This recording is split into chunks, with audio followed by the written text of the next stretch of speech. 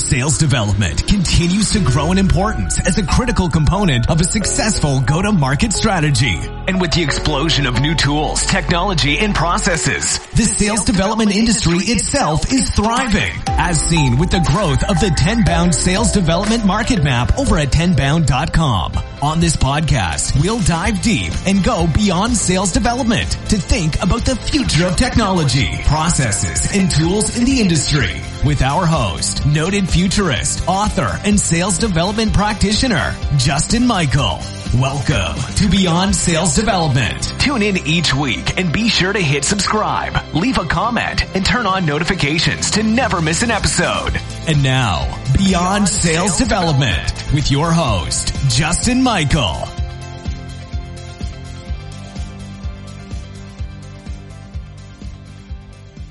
Hey, John Selig on the sales development, Beyond Sales Development. Geez, I host the show here. I was just given a Wayne's World 543.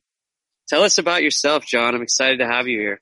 Yeah, you did get the name of your podcast wrong. You also mispronounced my last name, but that's not an egregious sin because that is the second most common pronunciation that I get, or it's the one I accept after the actual pronunciation, which is Selig.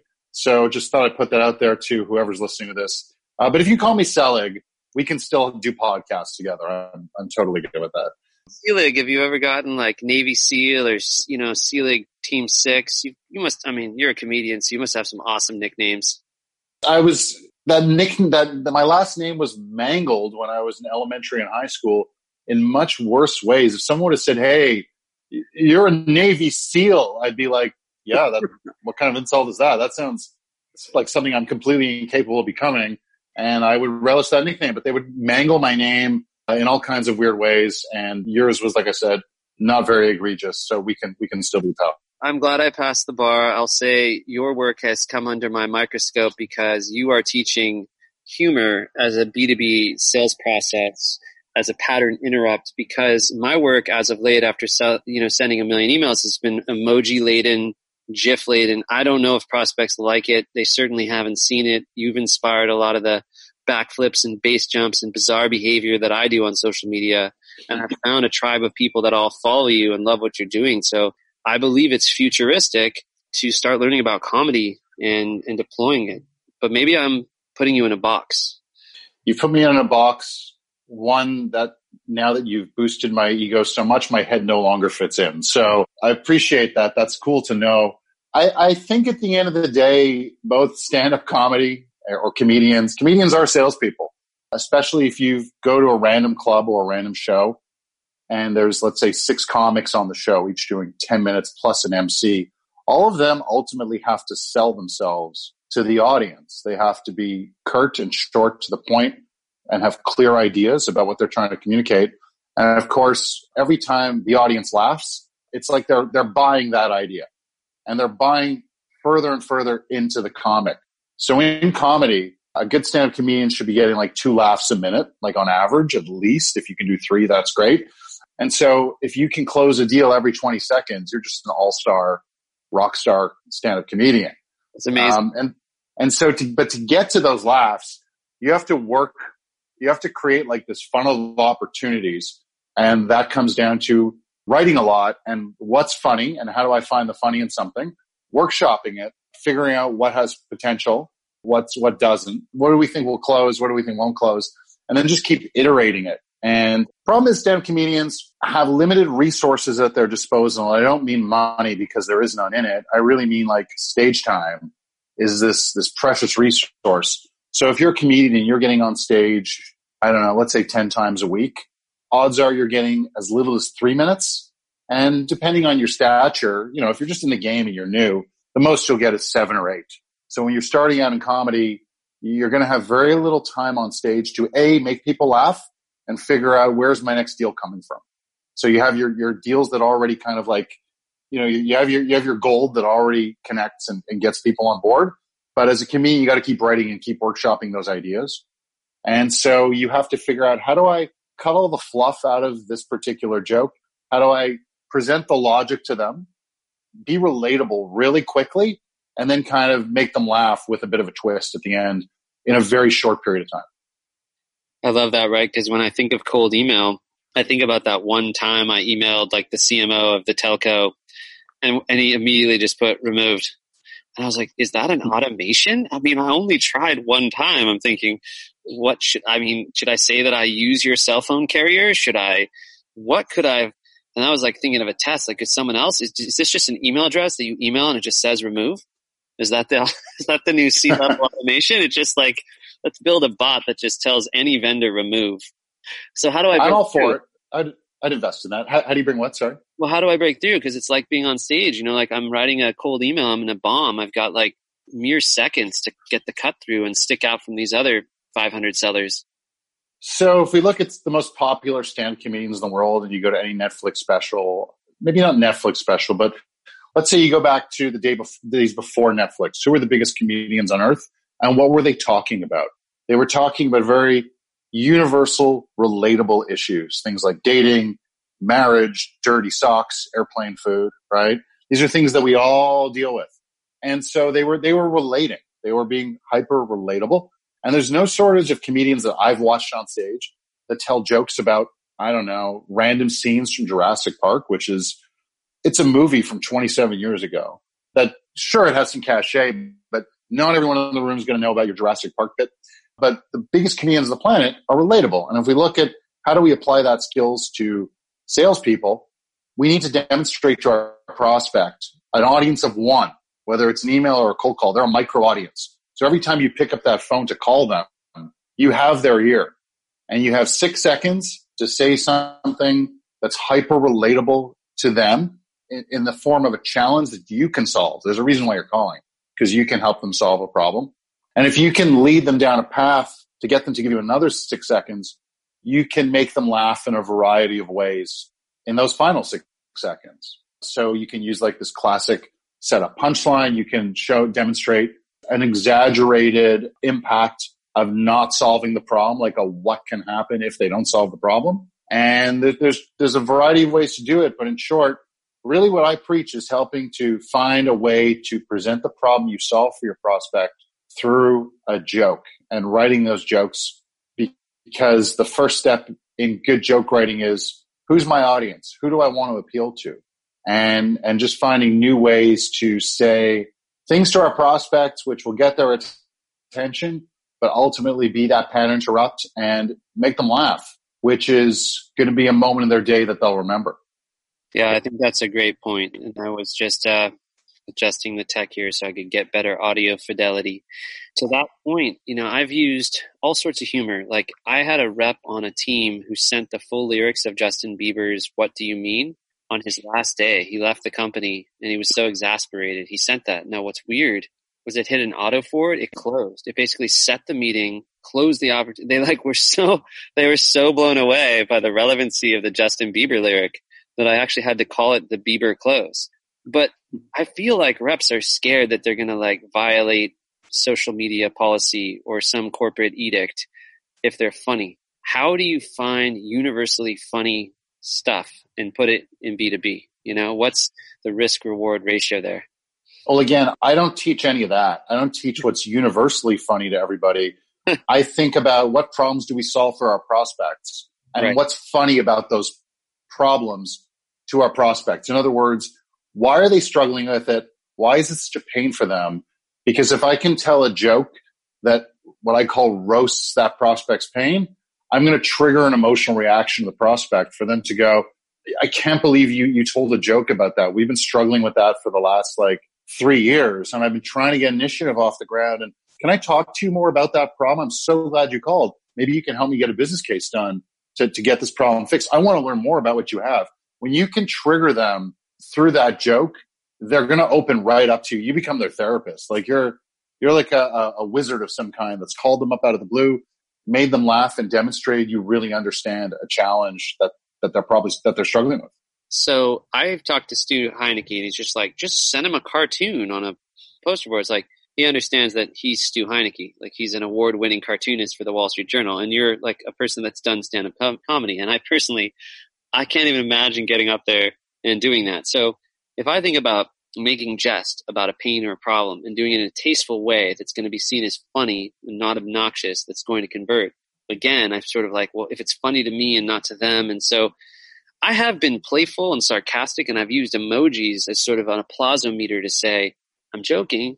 And that gives the inflection if I do something dry in Monty Python, right? But it sounds like you're teaching people how to identify the pain and then laugh at the pain, right? It's like the story of the Wayans brothers, right? They all came from humble beginnings and just all of them succeeded at once, right? So that must have been a funny upbringing.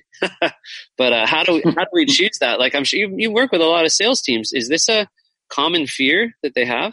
Yeah, there's different people within different organizations have different fears about humor. But at the end of the day, if you're an SDR, your job is to cut through the noise and to demonstrate that you understand the prospect and that you have something of value to them. And that, how can you do that? You need to touch on the problem you solve and hope that they have that problem. If they don't have that problem, okay, like we got to, like that's comedy, that's sales. You're going to strike out a bunch, right? What's the funniest thing you've ever done to get a meeting for your own business or coach someone on and they took the risk? And I don't think this is risky, by the way. When I train reps or have reps on my teams, I'm just like, it's just a no. Just, don't worry about them being offended. I mean, obviously, respect, manners, integrity. You want to be more, of a Will Smith lyric here than an Eminem probably, unless you know him. Because I'll never forget, I was out in the middle. I was in Las Vegas, and one of the top reps ever at Salesforce, I think we were with a massive e-commerce retailer, and they were talking like, it was pretty funny, the level of comedy and rapport, like a Joe Rogan podcast type thing. And they loved it, but they knew each other so well. So it was just a trusted advisor humor level. It was like they could shoot the breeze that way. It's not a big deal. More trust, more authentic humor, probably because you understand the preference. But on a cold outreach like that. So yeah, to get back to that, you train people to do this. They come back to you and they show you what they did, either stories that you've done or that your clients have done to leverage comedy, what they did tactically. Knock jokes. I mean, cartoons. I mean, where? Well, again, I've had different people go through my workshop say, because ultimately my workshops, they were kind of done in 4 hours. I'm teaching people who have never written jokes to collaborate about who their prospect is and what problems do we solve for them and what happens if they don't solve the problem, who does it affect, all this great sales training stuff.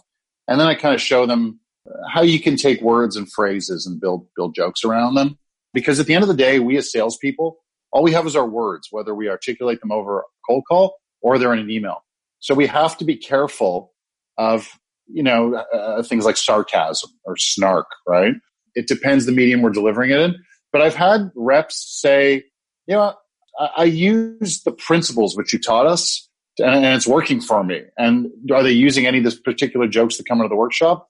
Probably not, because in a 4-hour workshop, when I'm brought in for like a sales kickoff or something, you don't write the world's greatest jokes. There's always a couple that squeak through, actually, like sort of like in the funnel.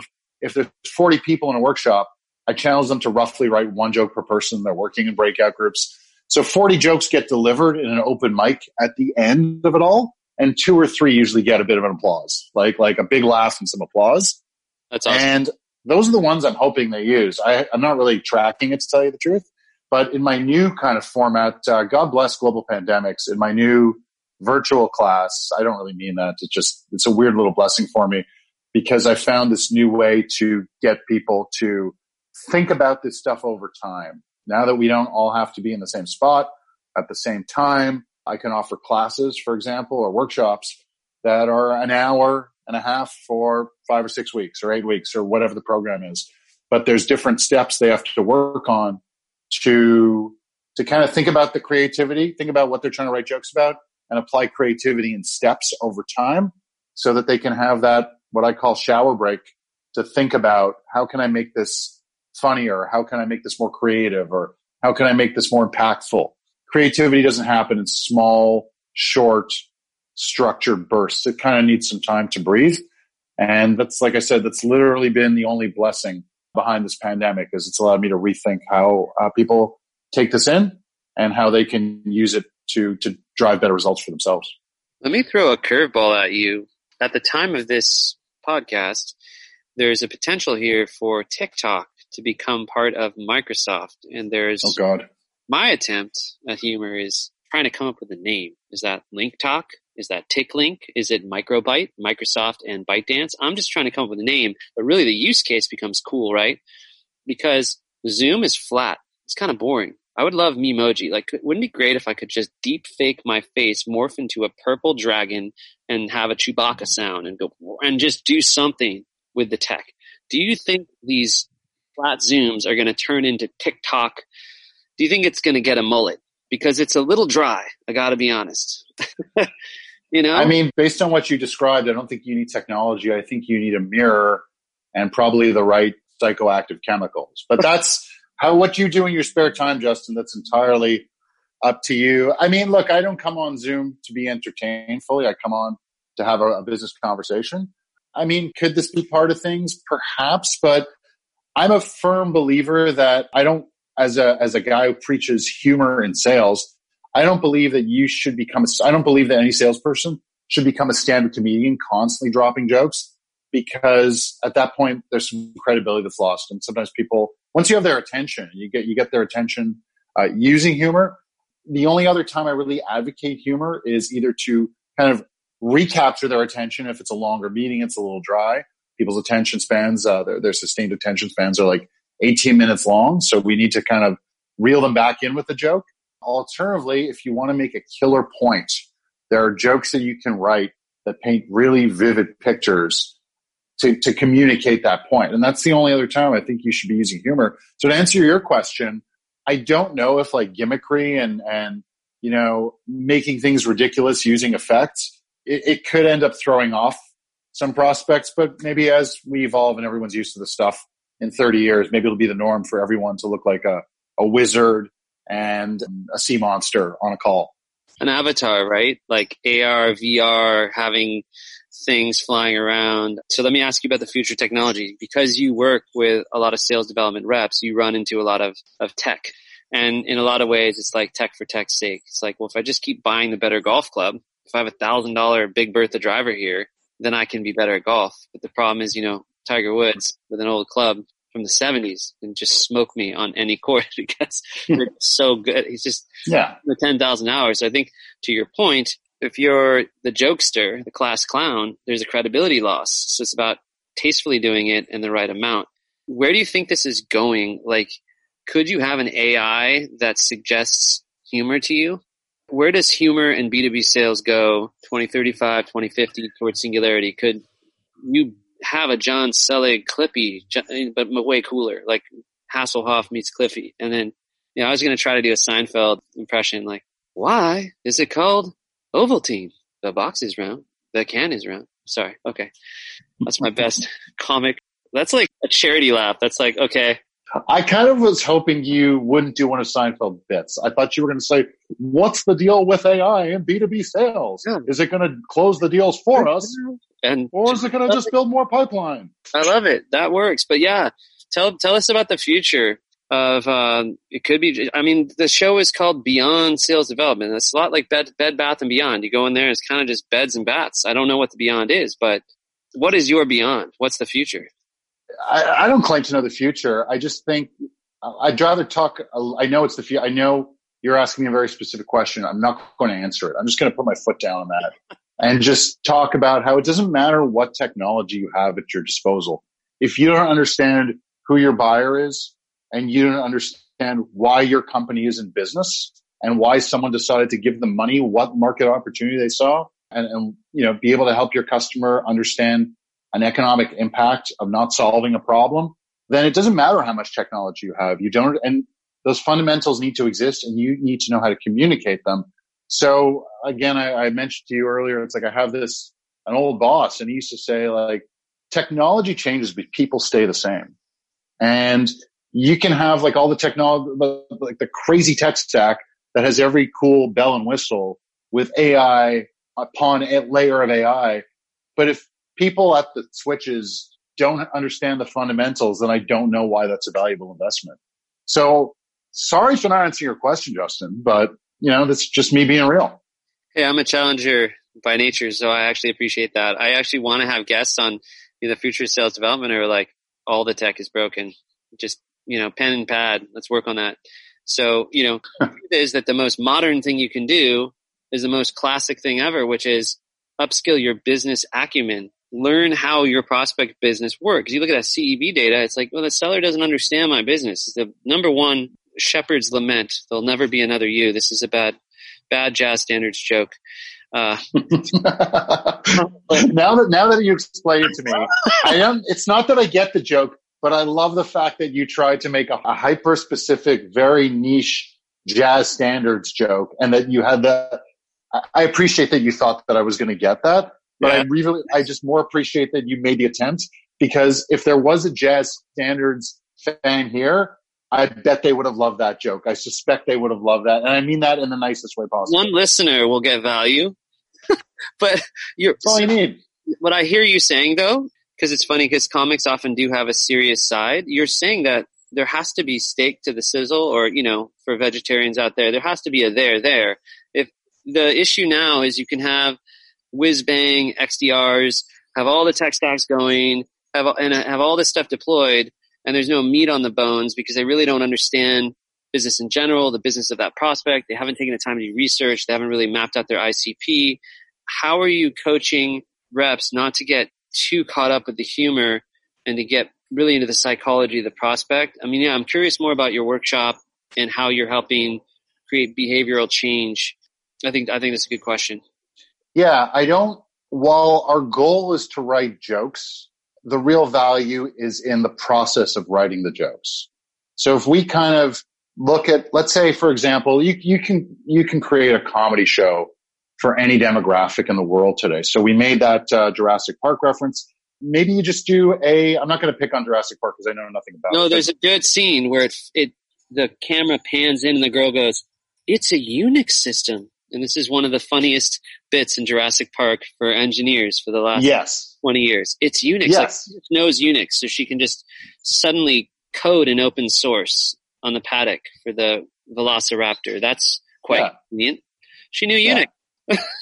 But today in today's world, because of things like Facebook and social media and just being able to hone in on people's interests, there's comedy shows for very niche fan bases. So there's Star Wars comedy shows, there's pro wrestling comedy shows, there's comic book movie comedy shows. So think about it. If you came to see, I'm an admitted not fan of pro wrestling, like them getting in the ring and having a match, but I love what pro wrestling is. It's storytelling, it's characters, it's bravado.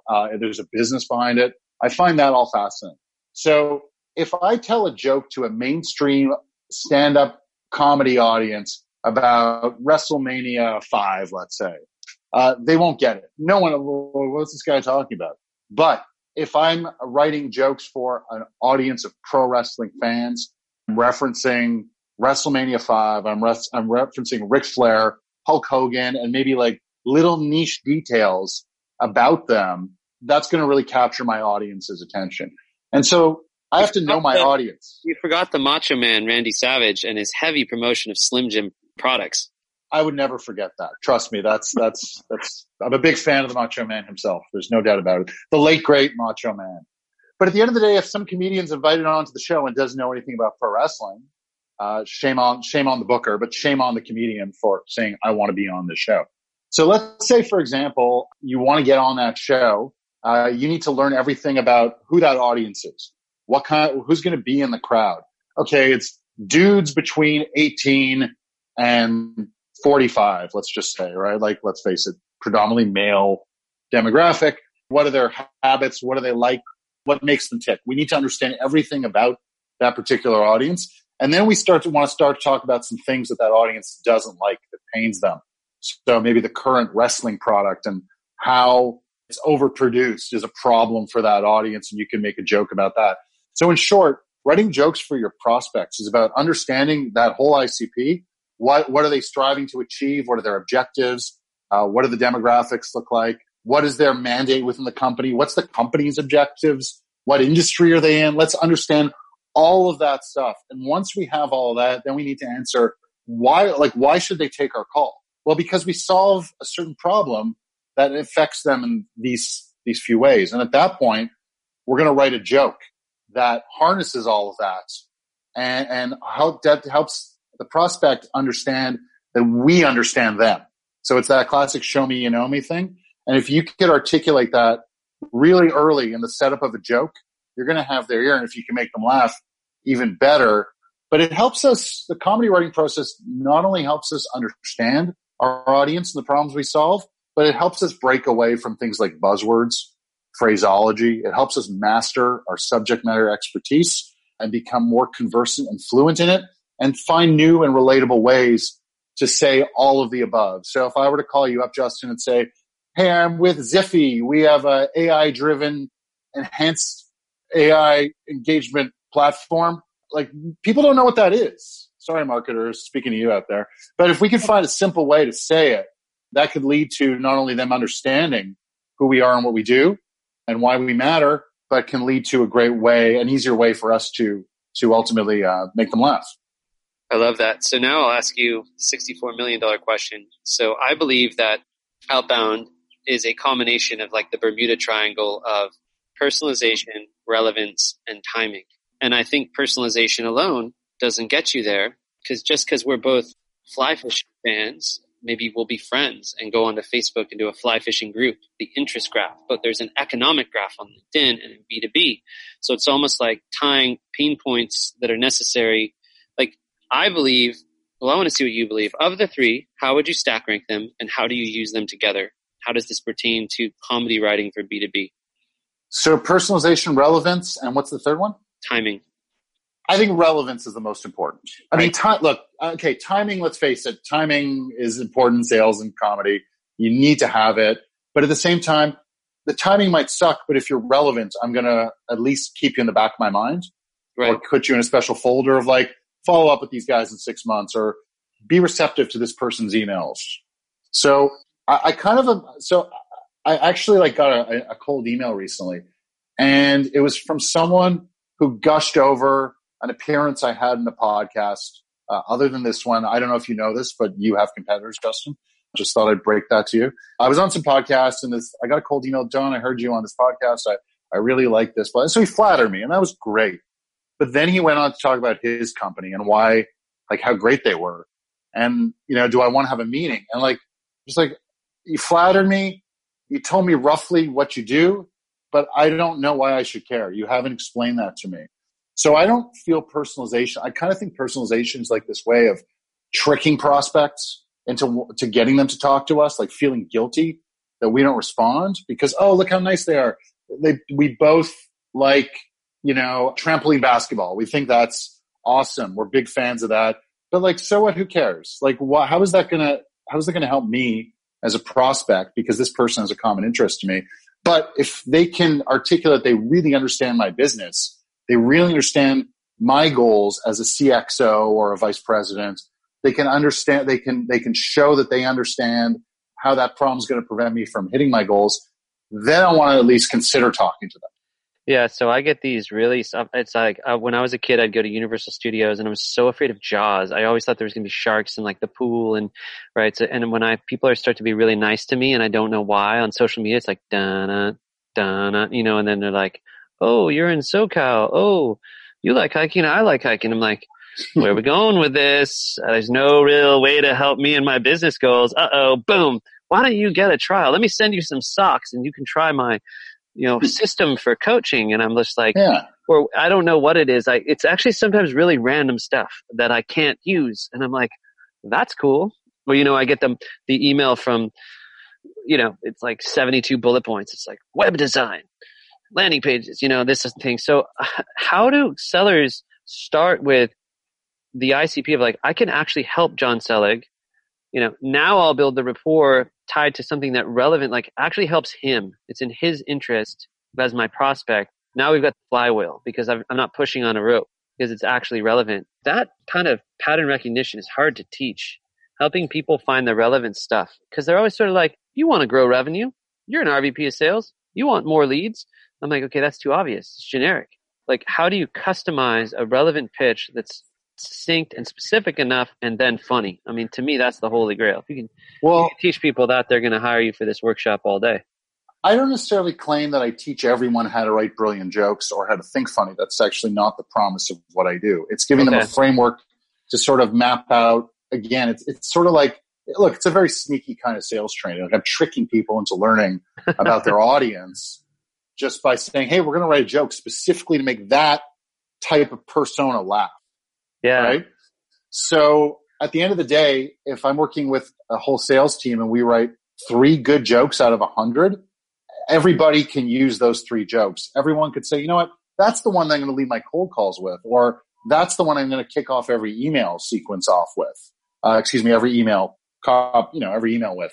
Because you can take part of the setup and put it in the subject line and be hyper relevant. So for example, I helped a sales trainer write some jokes. And like I said, what are some of the problems you have? What are some of the problems you help CROs with? He goes, well, they're dealing with things like discounting is a challenge, and long sales cycles are a challenge, and there's slippage, that's a challenge. And so I listened to a bunch of the challenges, and I looked at it all on paper, and we wrote the following joke. I said, I speak with a lot of CROs just like you, and they struggle with discounting, long cycles, and slippage. And this saddens me because a sales executive's problems shouldn't sound like a midnight trip to Walmart. That's good. And so if you put discounting, long cycles, and slippage in the subject line, and you're a CRO, you're going to see those 3 things. You're going to be like, I'm struggling with like 2 of those or 3 of those. Like, what is this? You're going to open it up. And if you can make them laugh, great. You have their attention for another 10, 12 seconds. Then it's like, how can we help? I feel like Sandler had a flavor of this because that method says you call someone cold and you say, prospect, I hate making cold calls as much as you hate getting them. And it's a funny statement because it's like the Shakespearean concept I always talk about is breaking the fourth wall, right? We're like acknowledging the monkey in the room. Like, I'm a solicitor and I'm trying to compliantly call you, but I'm interrupting you. And I'm kind of like cold pitching you. And like, yeah, it's warm because I researched you, but like, I'm kind of knocking on your virtual door, selling you a vacuum, a Kirby vacuum. Like, this vacuum's $1,000. You can pick up a bowling ball. It came to the door in the 80s, right? It was great. I think that approach humanizes the rep to the prospect right away, but it doesn't advance their own credibility. So if I pull that on you and, hey, this is a cold call, you have a right to hang up now if you want, whatever that flavor of that opener is, great. Let's say the person's, I'm going to stay. You're still the ground zero with them. Same as if you caught their attention with a funny emoji or talked to them about how, again, we both love pro wrestling or trampoline basketball. Like you get, or wrestling while playing basketball on a trampoline, right? Like, was it golf cart polo? You go break into the country club, you get all the golf carts and you play polo at high speed. It's been in several movies. Let's do it. We could quit our day jobs and just launch a professional golf cart polo ring syndicate. I'm in. I'm going to use the diesel only carts. I don't know why. I know nothing about environmental friendly fuels. I'll let you make a Tesla golf cart. For sure. We should do it. We should get Elon Musk to fund this. Better yet, he likes putting his money into crazy, outlandish things. And who knows? He's in the Hyperloop. But in short, again, coming back to that, I help sales pros write the kind of jokes that not just start the conversation, but also advance it a little bit. I think it's great. I feel like this is important, right? Because a lot of people come on the show and they want to talk about a certain tech, but you're talking about an enablement around how to learn a structured process for humor, almost a Bob Ross, so that there is a framework that makes it, if I could be 5% funnier as of like flat and droll and not stand out, I believe in like Seth Godin and the Purple Cow. If you even try to be humorous, you're so different than those. Someone just figured out LinkedIn automation. Have you seen this, John? It's like, I'm getting 5 of these a day. Hi, Justin, comma. And then I answer and it's like, boom, bullets. Are you seeing that? I've been getting those, but in Polish. Oh yeah. You're taking off in Poland right now, right?